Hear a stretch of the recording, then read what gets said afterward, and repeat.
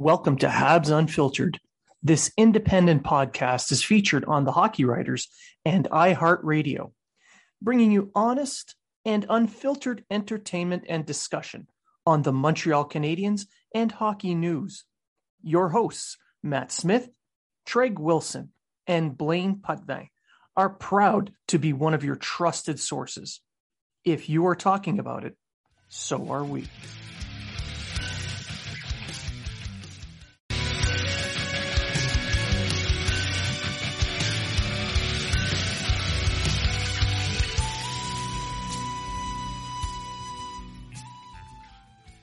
Welcome to Habs Unfiltered. This independent podcast is featured on the Hockey Writers and iHeartRadio, bringing you honest and unfiltered entertainment and discussion on the Montreal Canadiens and hockey news. Your hosts, Matt Smith, Treg Wilson, and Blaine Putney, are proud to be one of your trusted sources. If you are talking about it, so are we.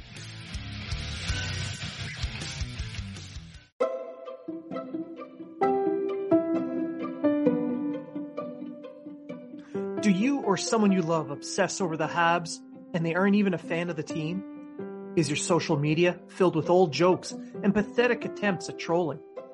Then you have HOD, Habs Obsessive Disorder. From the makers of Bergie Arms comes 3-1. 3-1 is specially formulated to cause a temporary choking sensation, which will remind you that your team hasn't won a playoff series since the invention of HD television. Side effects may include a desire to shave your head and grow a goatee, a lack of fashion sense, an uncontrollable urge to say, but Tavares was hurt, pretending every head coach this century doesn't call your team soft, an uncontrollable urge to choke in the playoffs, and a realization that your ability to have an inferiority complex while simultaneously being obnoxious while never winning is why you're found undesirable. Ask your doctor if 3-1 is right for you.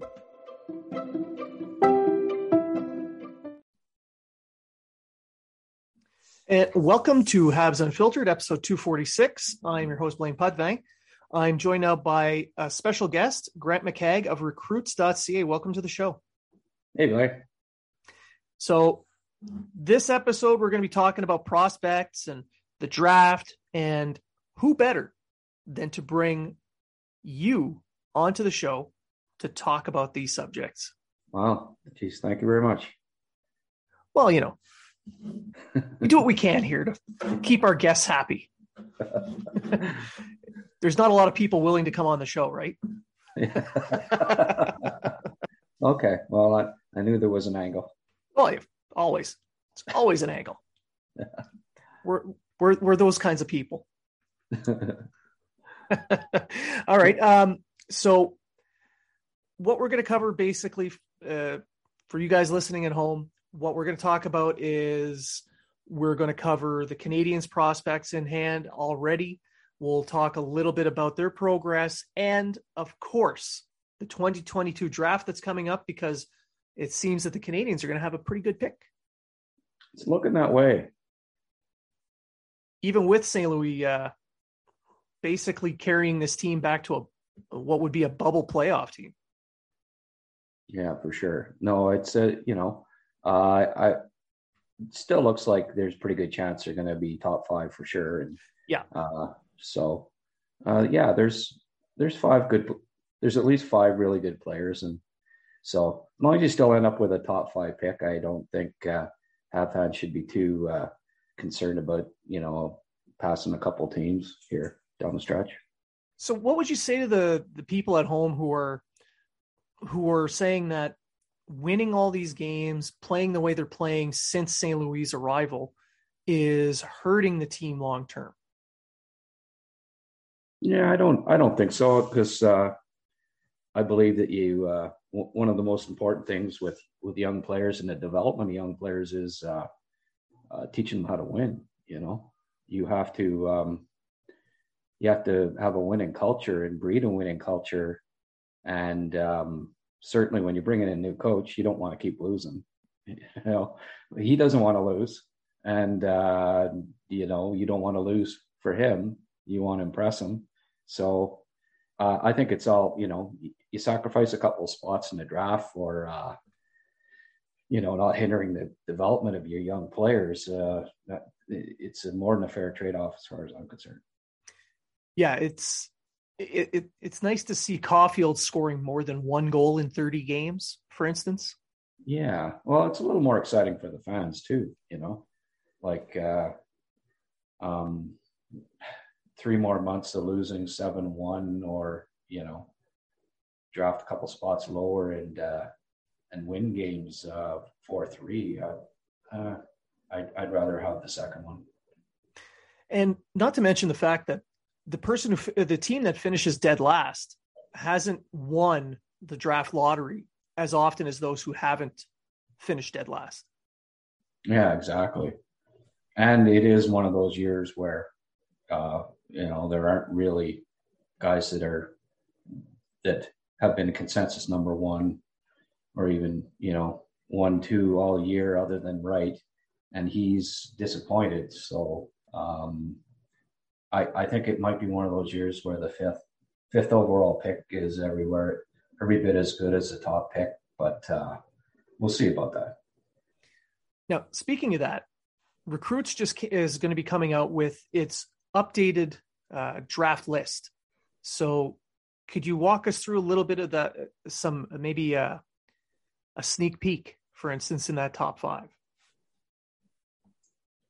Well, I have had Slavkovsky first overall for the last few weeks, and he's maintained that spot.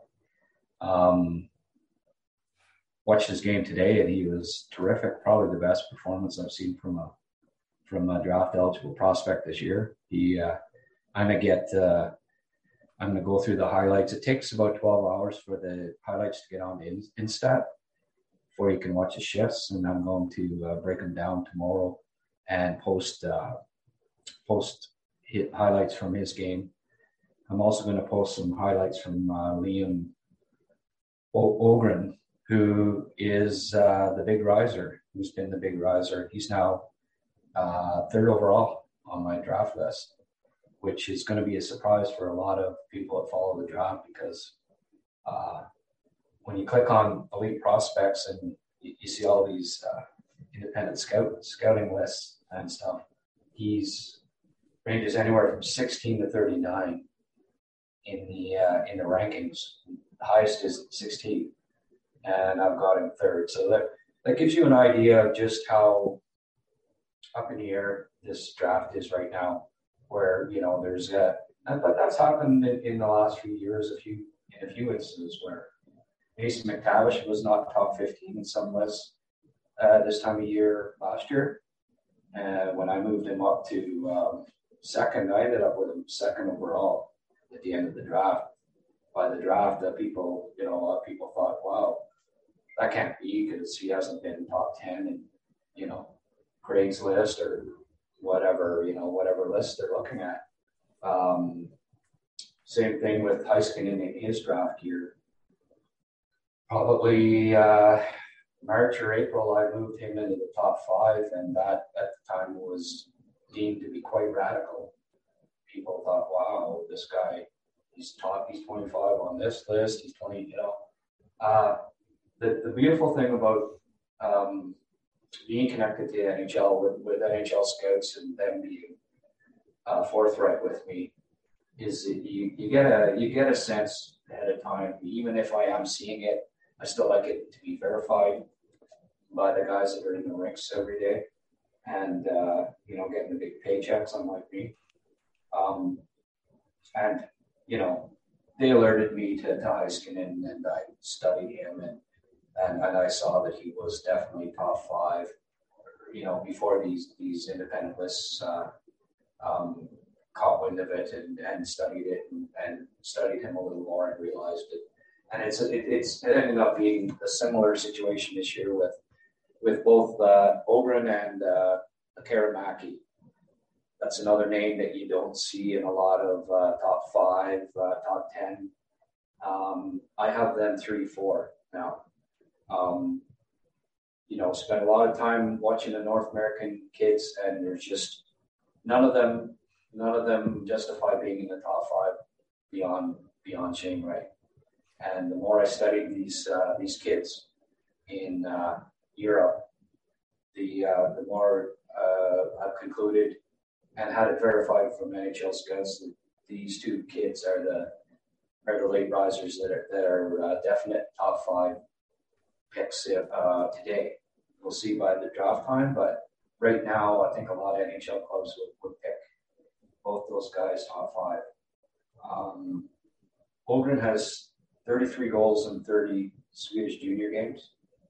I haven't done all the studying on it yet, but that's incredible. Like, you look at Raymond and a few others that they played mostly in the SHL in their draft year, so you can't judge it real fairly. But I don't know of any draft eligible prospect 17 years of age that scored more than a goal a game at the junior level in Sweden.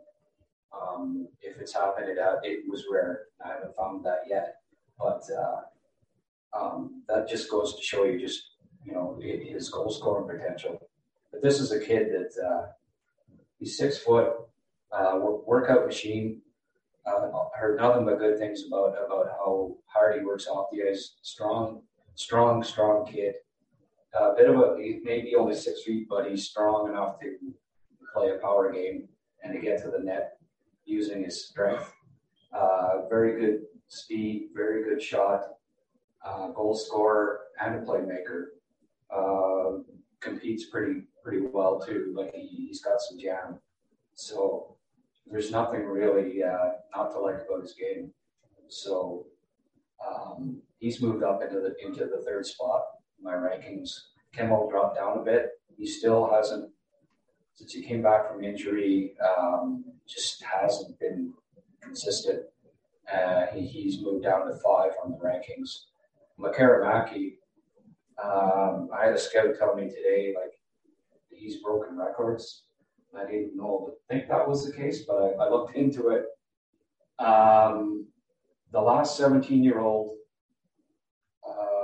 Swede to score at a better goal per game pace, and the only one was Peter Forsberg in the 80s. So is that's good. That's not bad either, right? So I mean, I'm a little surprised that guys haven't come around on these two a little quicker. Certainly the NHL scouts have, I have, and when I release the list tomorrow officially, it's already up on the site. If you go there, you can see the rankings. My top 100 picks. I've got the rankings up there for subscribers, and I updated the top 10 on the homepage for free, so people can go and see it and see what my top 10 is. And then if you don't have a subscription, get one. Yeah. And you can see my top 100, which will only be, I'm only going to expand that as I go along. I've done that all year. I started with the top 30, then it went top 40, 50, and it's up to about 99 or 100 now. And I'm going to, I'll end up with 150 by the draft. Now, you've got quite a few Europeans in that top 10. There's one that I wanted to point out. I wanted to hear a little bit more about him, and that's Nemec, the right-hand defenseman. Mm-hmm. I was pretty high on him early on, actually mid-season. I thought maybe he was a top 5 guy, and other guys have jumped up. Fellas that I trust quite a bit that are crossover scouts that have been over there recently pointed out some issues with his pivoting.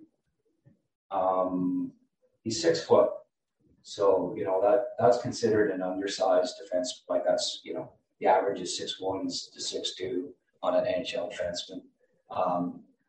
If you're under, if you're 6 foot or under, they want you to be dynamic. I don't know that he's that, but certainly he's a very good defenseman. I mean, he's played for his national team since he was 16. Mind you, that's Slovakia, and their depth isn't, great, so you have to take that into consideration too. But what has come into question is just how much offense he has and just how good a skater he is. More so with his pivoting than anything. But as you know, for defensemen, being able to pivot is so important at the NHL level, because they can, speed of some of those guys, they can get by in a hurry. It doesn't matter how quick you are after that. If a guy gets a step on you, you're probably toast. So those two things have resulted in him dropping a bit. In my rankings, I've got him 9th now. A lot of NHL guys don't even have him in the top 10. I still, there's still some things I like quite a bit. Hopefully he goes to the World Championships here. The problem with Slovakia now is that they're not in the under 18s. They dropped down. So we won't be able to see Slavkovsky or Nemec at the under 18s. Now, hopefully, I'm pretty sure Slavkovsky will be there, because he was like the starter of their Olympic team. So I'm surprised if he wasn't. And certainly he's got the size, But Nemec, I'm hoping, they had him at the Olympics too. He didn't play a lot, but hopefully he gets to go to the World Championships and play a fair bit. I've been watching him a bit in the playoffs here, and he's getting some points. He's a fine prospect, but for the Habs in the top 5, I might have to say that you pass on that. And you look at, is he going to be better than Mayu? Probably not. Is he going to be better than Barron? Maybe. Maybe not. Do you take a top 5 pick on a guy that may be your third right defenseman? I don't know. I don't think so. I think first of all, Slavkovsky, I think is the ideal fit for Suzuki and Caulfield. That to me would be the perfect pick for the Canadians if they end up, first or second. And his size, what he can do along the boards. He can be he's Anderson with vision, passing skills, and more size. And a left shot. Yeah. And probably more, he's probably going to score more goals too, because Anderson, you never know where the puck's going, right? Love the kid, and all that, but he's not an accurate sniper, Now, looking at the Canadiens draft pick, their first pick this year, if it falls, say, 4th, if they lose out on the lottery and move back a spot, do you feel that Slavkovsky, sorry, having a hard time talking. Slav. We call him Slav. Do you feel he'd be available at 4? No, I don't feel that. I feel that now the NHL guys are, they agree with me that he's top 2, Pick your poison. You want Wright or do you want Slavkovsky? I think that's at this point anyway. And certainly after today's game, I don't know how you couldn't pick him 2 if Wright goes 1. And personally, I'd pick him 1. Wright's just bothered me. I've seen too many. I've watched 40 of his games, probably. 35 of them, he's dogged it. Hasn't battled hard. Doesn't back check hard. Doesn't try to win battles. Gets knocked down a lot. He can pile up points, and sees the ice well, and skates well, and all that stuff. But he's going to have to. He's going to have a big wake up when he hits the NHL. At this point, I'm just. I need to see it in the playoffs. I need to see him compete in the playoffs and help Kingston win some tough road games. I haven't seen that this year. He shows up in Hamilton with Jacky and McTavish out there against him, and he's invisible. That's not a first overall pick in my mind. That if you can't do it, at the junior level, are you going to do it against the best players in the world? Maybe, but I'm a little concerned that he's maybe one of those guys that's not really. It's going to take him a few years to help you win playoff games, because he's going to have to learn to compete a lot harder. So that's a question mark for me. It reminds me a bit of what I saw from Roland Patrick in his draft year. Okay. He was so good, and everyone's consensus number one. The 6'1" center that had 100 points when he was 16, the golden boy. Didn't have a particularly good draft year.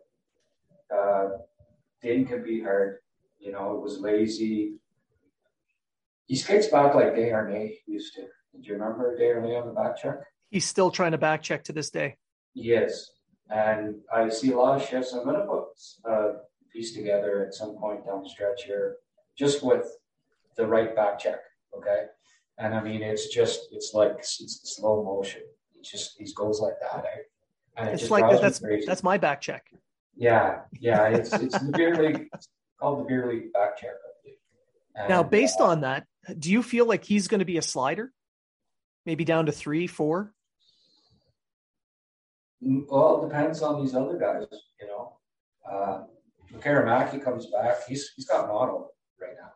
So we got to hope that he gets back for some of the playoffs and definitely for the U18s, But I mean, if a couple of guys light it up at the U18s,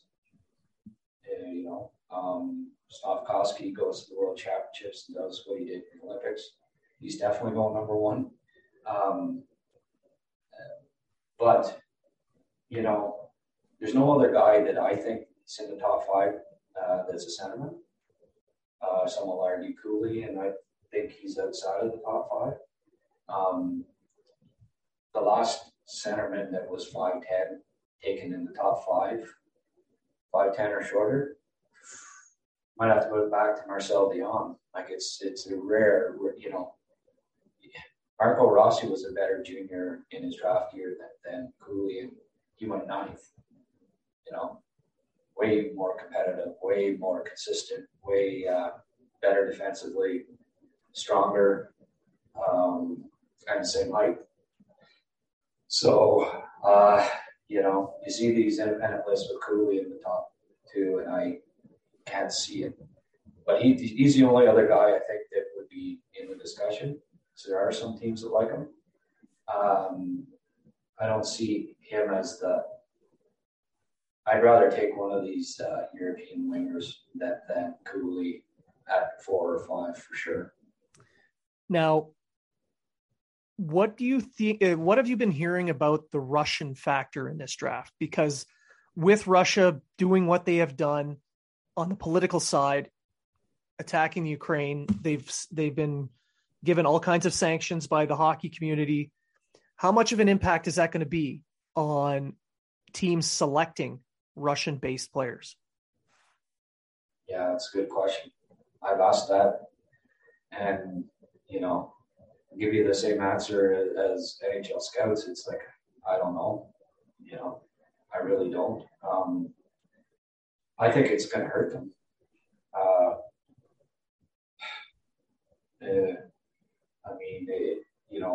Are they even coming over? Right? The world's changed. We're not cooperating with Russia right now, and it's going to be a long time before we are, I do believe. This one's going to take some time to get over. So it's a good question. They may buckle down on things. Well, you're not getting our players because there's already the tit for tat on sanctions and exports and imports that's going on and all that. So is it the import and export of hockey players going to be next on the list? Like it could be. And maybe they're going to be less inclined to come over too. all the propaganda that they're fed about the West and stuff, who knows what they're, they may say, oh, that the evil empire, I can't go play over in North America. I don't know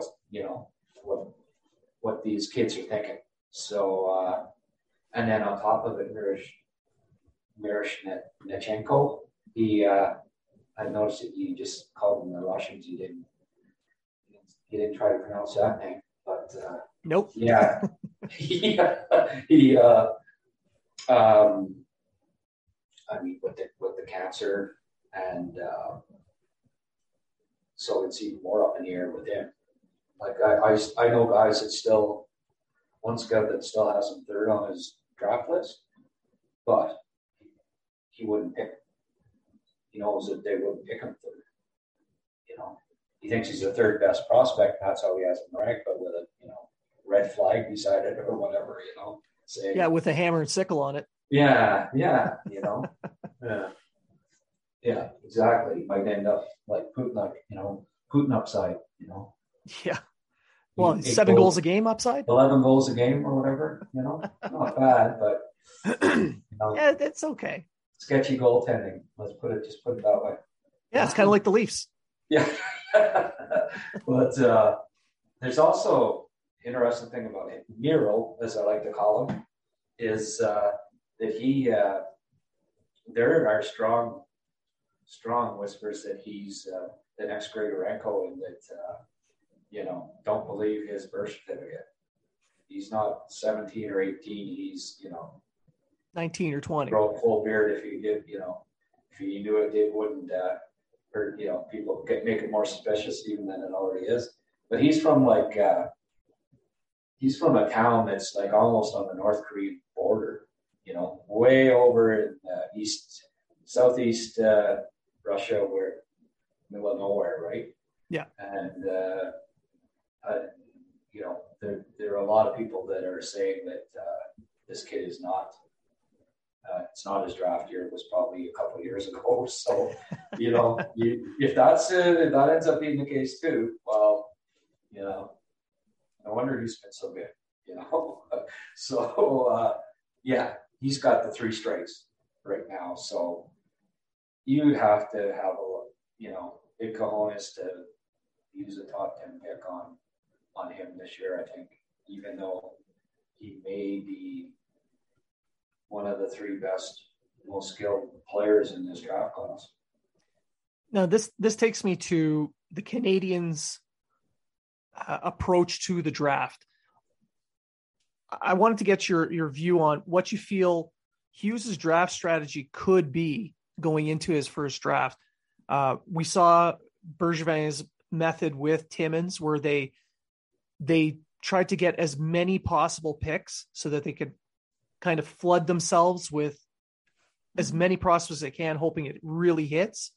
What do you think Hughes is going to do in this draft now that he has 14 picks? Mm-hmm. Well, hopefully he's got a different philosophy in that he won't be averse to moving up, because they made so many picks in the last 4 years, and they're going to have another 14 this year, and they have another 10 next year at this point, which would probably be 14 by draft day, because you'll see Mike Hoffman probably traded, next draft deadline. Petrie, I could see Petrie going before the draft this year, perhaps, or next year before the trade deadline, one of the two. So you only have 50 contracts, right? So how many of these guys ultimately are going to end up getting signed? There's some really good prospects that got to be signed. I mean, right now there's players that I don't think they might want to sign. I don't think they can sign any of these college free agents that you could possibly pick, because they're not going to have the contracts, because they got to give them to, guys that have been drafted. So, I mean, it's a pleasant problem to have. It's better than what it was before, when they were, signing guys from ECHL to NHL contracts or whatever. They played in, as long as they played in BLB there, they got a contract because Joel coached them once or whatever. Things were a little thin in the past, but that's not going to be the case So two things I think can happen here. He'll package some of his top 90 picks. I think, what has he got now? He's got 14 over the next. He's got 14 over the next 3 seasons. But this draft, I think he's got 6. What, three third rounders? Yeah. 2 firsts and 2 seconds. It'd probably be 2 seconds. Yeah. With the Kulak deal. Yes. Yeah, because unless Edmonton makes the final, they get their second. So that'd be 6, right? Yeah. Well, package the even if they want to trade up in the first, let's say their second pick is at 25, and there's somebody at on the board at 20 that they've got ranked top 12 or something like that. Say, maybe it's the right defenseman or something. Let's trade one of our seconds and a third to move up from 25 to 20, that's a little steep, but at least they have it though. They have that capital, and if it's really someone they believe in, and they're 26 and they want to move to 20, you throw in the second rounder, you still got 4, more picks in the top 30, or in the top 3 rounds. So I think that's a possibility, or move up to have a third pick in the first round. That's also a possibility. They've got good capital, let's say it's the 30th pick and they say, wow, there's Jack Hughes. I want my son. Here's our 2 second round, the 36th and the 50th pick to move up to 30 to get, Jack Hughes. I doubt very much that he's gonna pick his own son, because just puts so much pressure on both, Yeah. If he fails, it's just you won't hear the end of it, right? Especially in Montreal, especially if they get it to pass over, what. Exactly. I can't see any pressure being put onto anyone in Montreal. Yeah. But imagine if there was let's say Gaucher was still on the board. Yeah. They're expecting him to go 20th because he's on, Craig Button's list. He's at 20 or something, and it's the 29th pick, and he moves up, and he doesn't take Gaucher, and he takes his son, and it doesn't turn out. No, you never hear the end of it. Last year, Philadelphia, they really liked Ridley Greig. Might have even taken him if Mark Greig wasn't their chief scout out west. His dad. Yeah. He just, no, we can't do it. You just can't. It's unfair to the kid. Just the thought that it would look like some form of nepotism. Well, of course,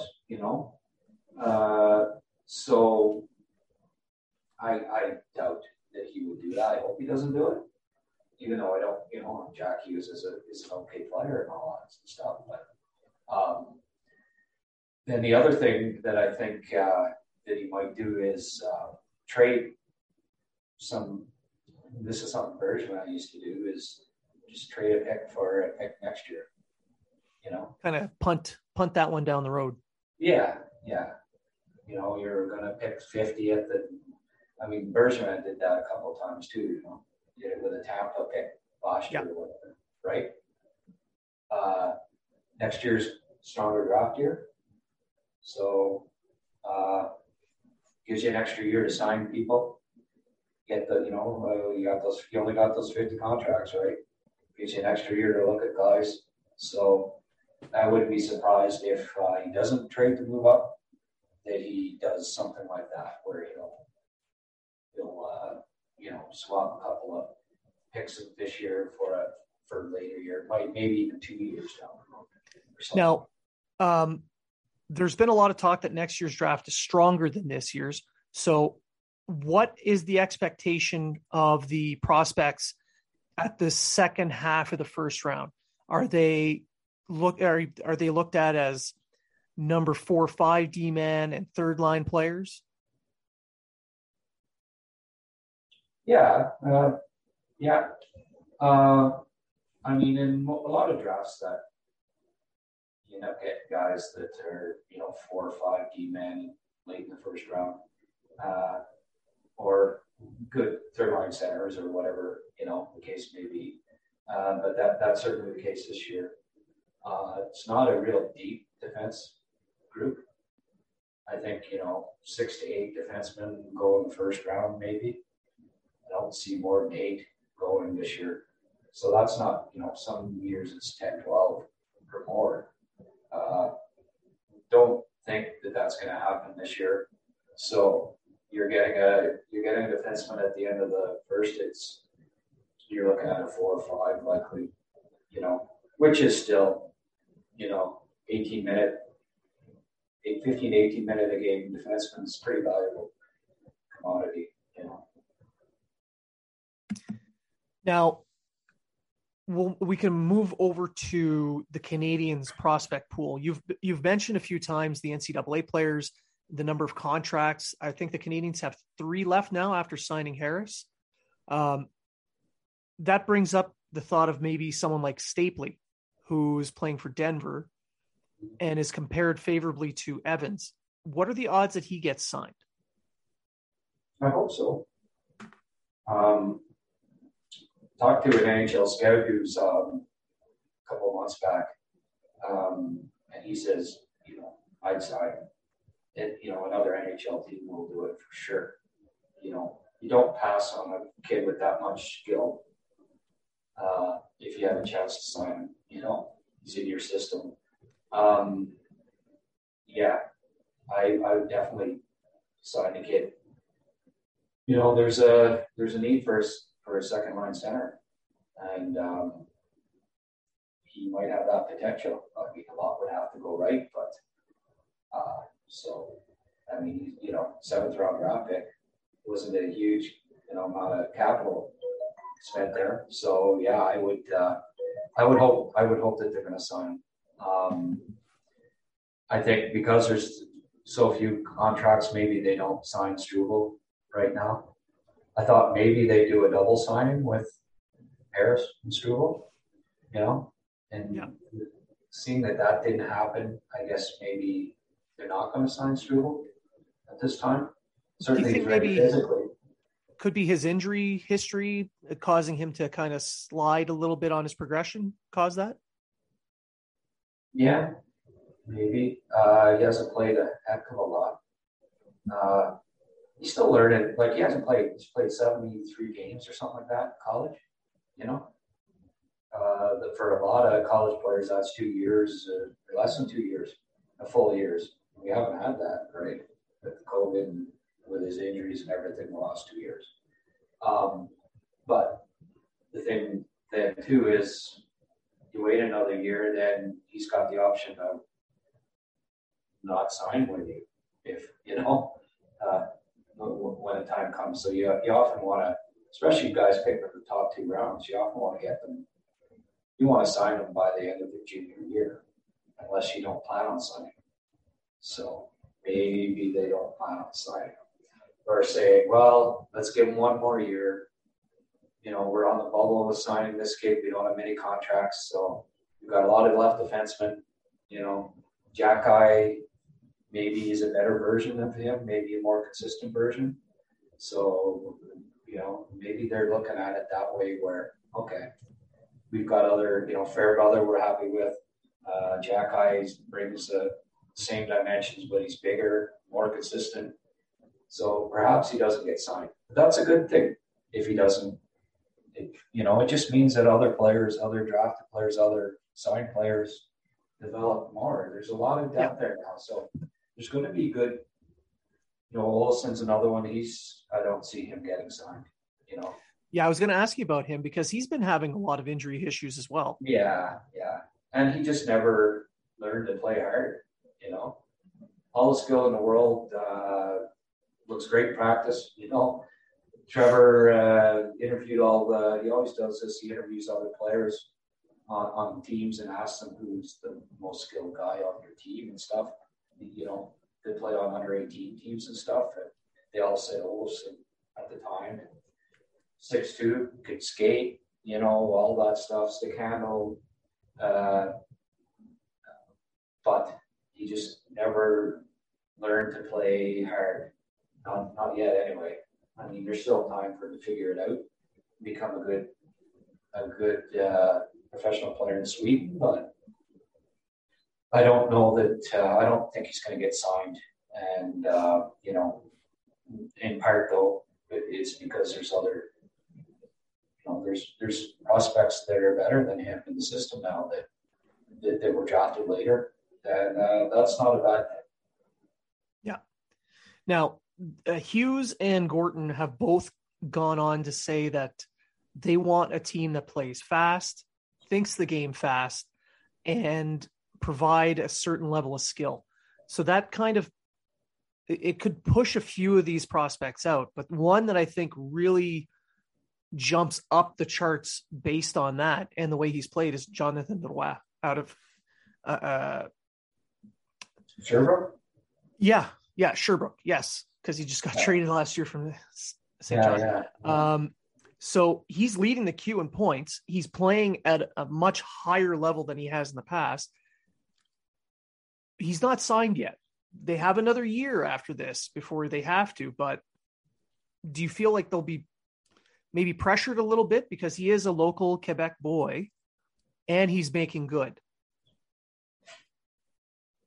Well, I think they may wait till training camp. You see if, you know,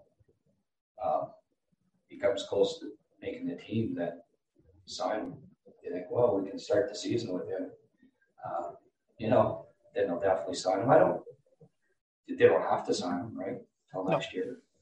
I think with the lack of contracts, I don't know that it's got to be a priority, you know. And certainly don't do it because you might get shit from, you know, press or few fans or whatever. That's not a good reason to do something, you know. Especially when you got so few contracts. If it means you sign him instead of Stapley or something like that, when you don't have to, that doesn't make sense to me, you know. If it comes down to, well, you know, we're going to lose this kid, we might end up playing in the NHL so that we can appease fans. That's not good hockey business as far as I'm concerned.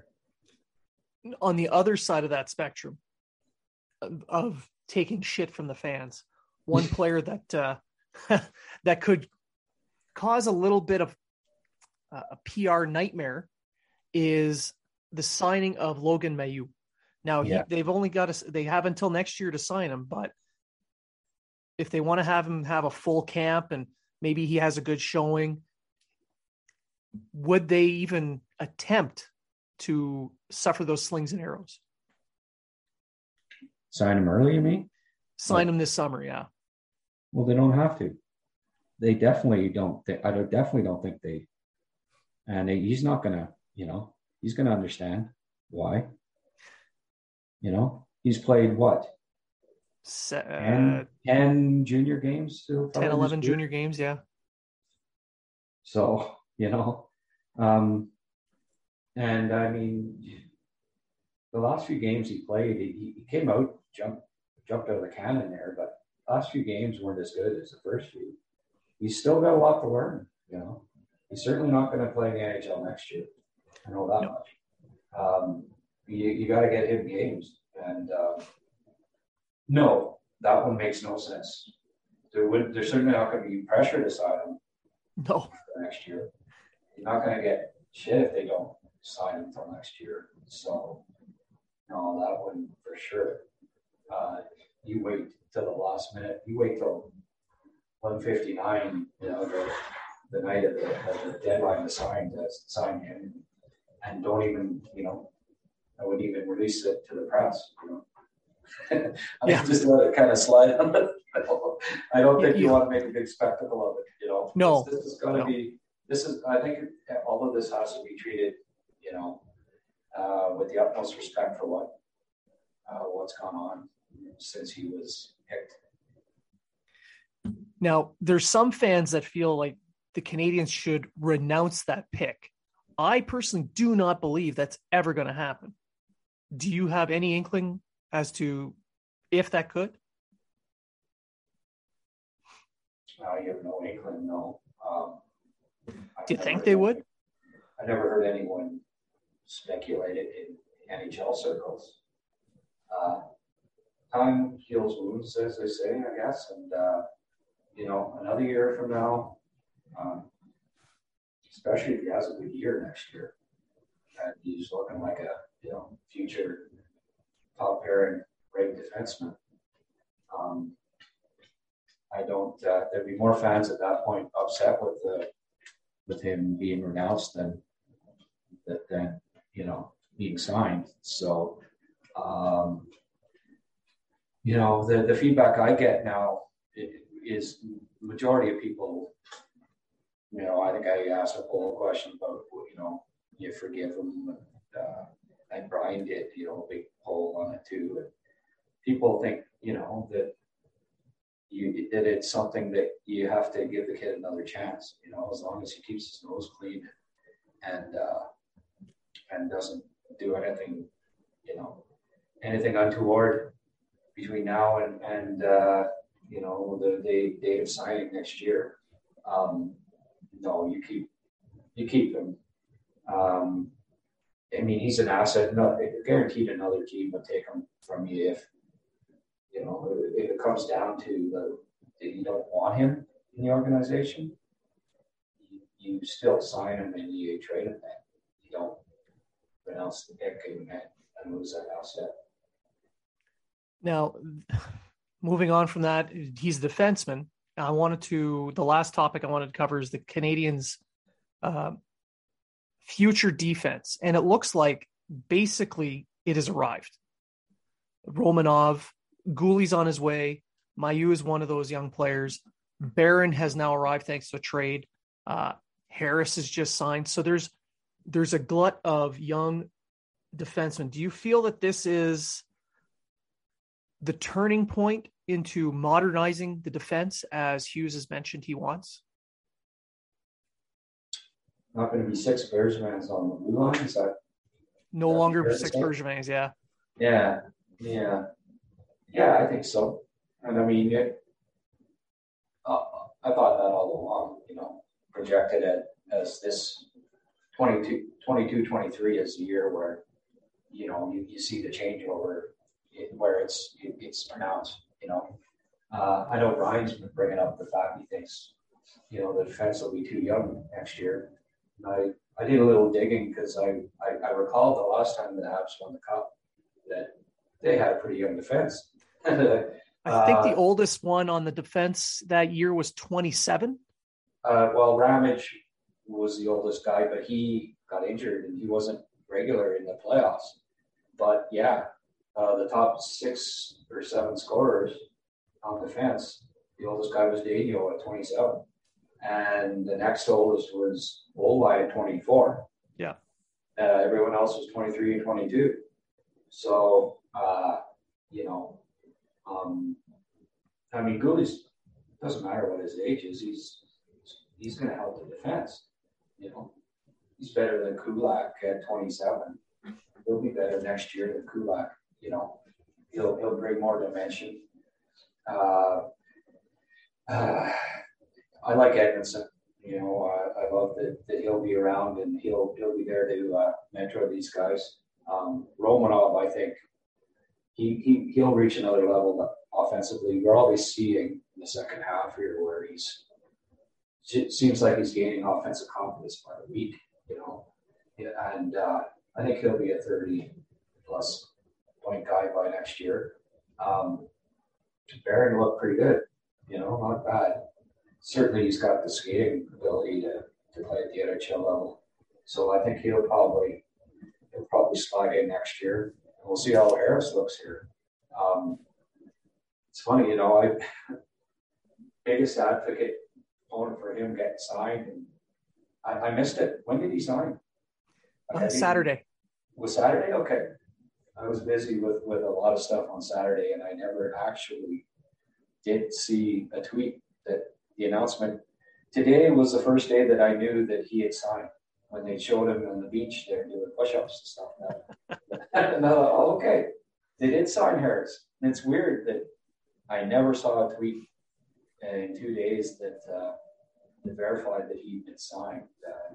I got distracted and busy with other stuff because I'm usually on Twitter all the time. But yeah, it's. We haven't even mentioned Norlinder. Maybe he comes in and wins a spot next year. Jack Kai is not far away. I don't think he is. He really looks good this year, just as a third pairing kind of defenseman. He's not far away. And same with Fairbrother. I unfortunately got injured this year. He keeps getting injured too, and that's the only thing that if he didn't get injured this year, I think that he might have started next season on the blue line. So he's not far away either. It's definitely the transition is in full force in 22, 23, I think. Yeah, and there's Schooneman, who's one of St. Louis' favorites now, and I like Schooneman. He's not perfect or anything, but I like his poise and skating. Puck is good with the puck. He makes some really skillful plays. He's been making some smart, skilled little passes and plays, and pretty poised. Not making a lot of mistakes. Getting caught out position here and there, but every young defenseman that happens with. He's not young, but green. Every green defenseman and being an NHL rookie, but I can see him having he's in the mix next year for sure too. And Weidman hasn't been horrible, but I don't see him. I don't think he's in the future. Savard, last 20 games, it's been fine. Like if you play him in a third pairing, I think they're overplaying him because they have no choice. Playing him in a top 2-3 minutes role, but he hasn't been bad in that. But ideally, third pairing. Yeah, and you don't want to get rid of him either because if you're going this young, you need some kind of veteran help. Well, he's grown on me. He struggled a lot at the start, and in part because he's playing out of because of injuries. They played him too high up in the lineup.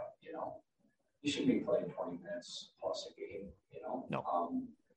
But he can be a 15, 18-minute penalty killer, that kind of role, mentor, the veteran on the squad. And I think Petrie, I hope he's come, Yeah. I think at the draft, hopefully something can get worked out. And you go with you go with that group. Now, just looking at the blue line that they have put together now and what we're projecting out, I'm just wondering, who was it that signed all these guys and who drafted them, with the exception of Barron? I'm going to have to go get my I have to plug in my computer. I'm going to lose you here. Well, we're pretty much done. So okay, what do we? It could just go off in like 2 seconds. Okay. Well, I want to thank you for coming on the show. And okay. Sorry. No, it's okay. I was pretty much at the end. It would take me a half a minute to get it. And he's out. He'll come back in a moment. To answer the question, I was being a little facetious. Bergevin did put together the majority of that, along with Timmins. Now, they did have a lot of issues. They did have their downsides, but thankfully they looked ahead and they were able to pick players that fit a more modern style. So at the very least, there is a decent foundation for this current management team to build upon to give the fans a more modern approach to the NHL game. As Grant had mentioned the 6 Bergevins on the blue line. I think the days of that are pretty much done. Obviously, some of those types are going to be needed for the playoffs, but you can get guys like that who are more mobile, people like Gooley, for instance. So I want to thank Grant for coming on the show. If you want to check out the latest draft rankings that he has out, you go to recruits.ca, and please definitely subscribe. You'll get amazing draft coverage, and you will get all kinds of Habs coverage as well, including work for myself. I do freelance there from time to time, and I do use his draft rankings to help me in building a larger picture. Clearly, I use others as well, but his is one of the few that I really, really use.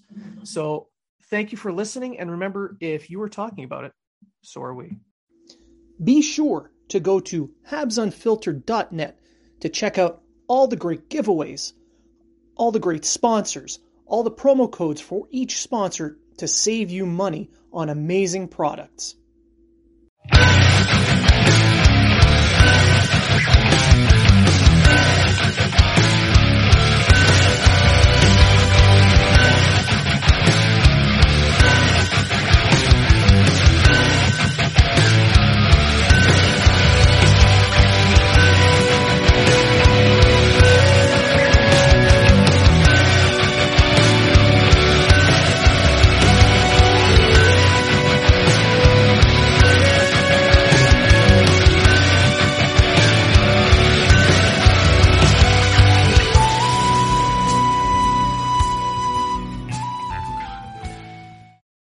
The Podcast Super Friends is a monthly meeting of 5 podcast producers.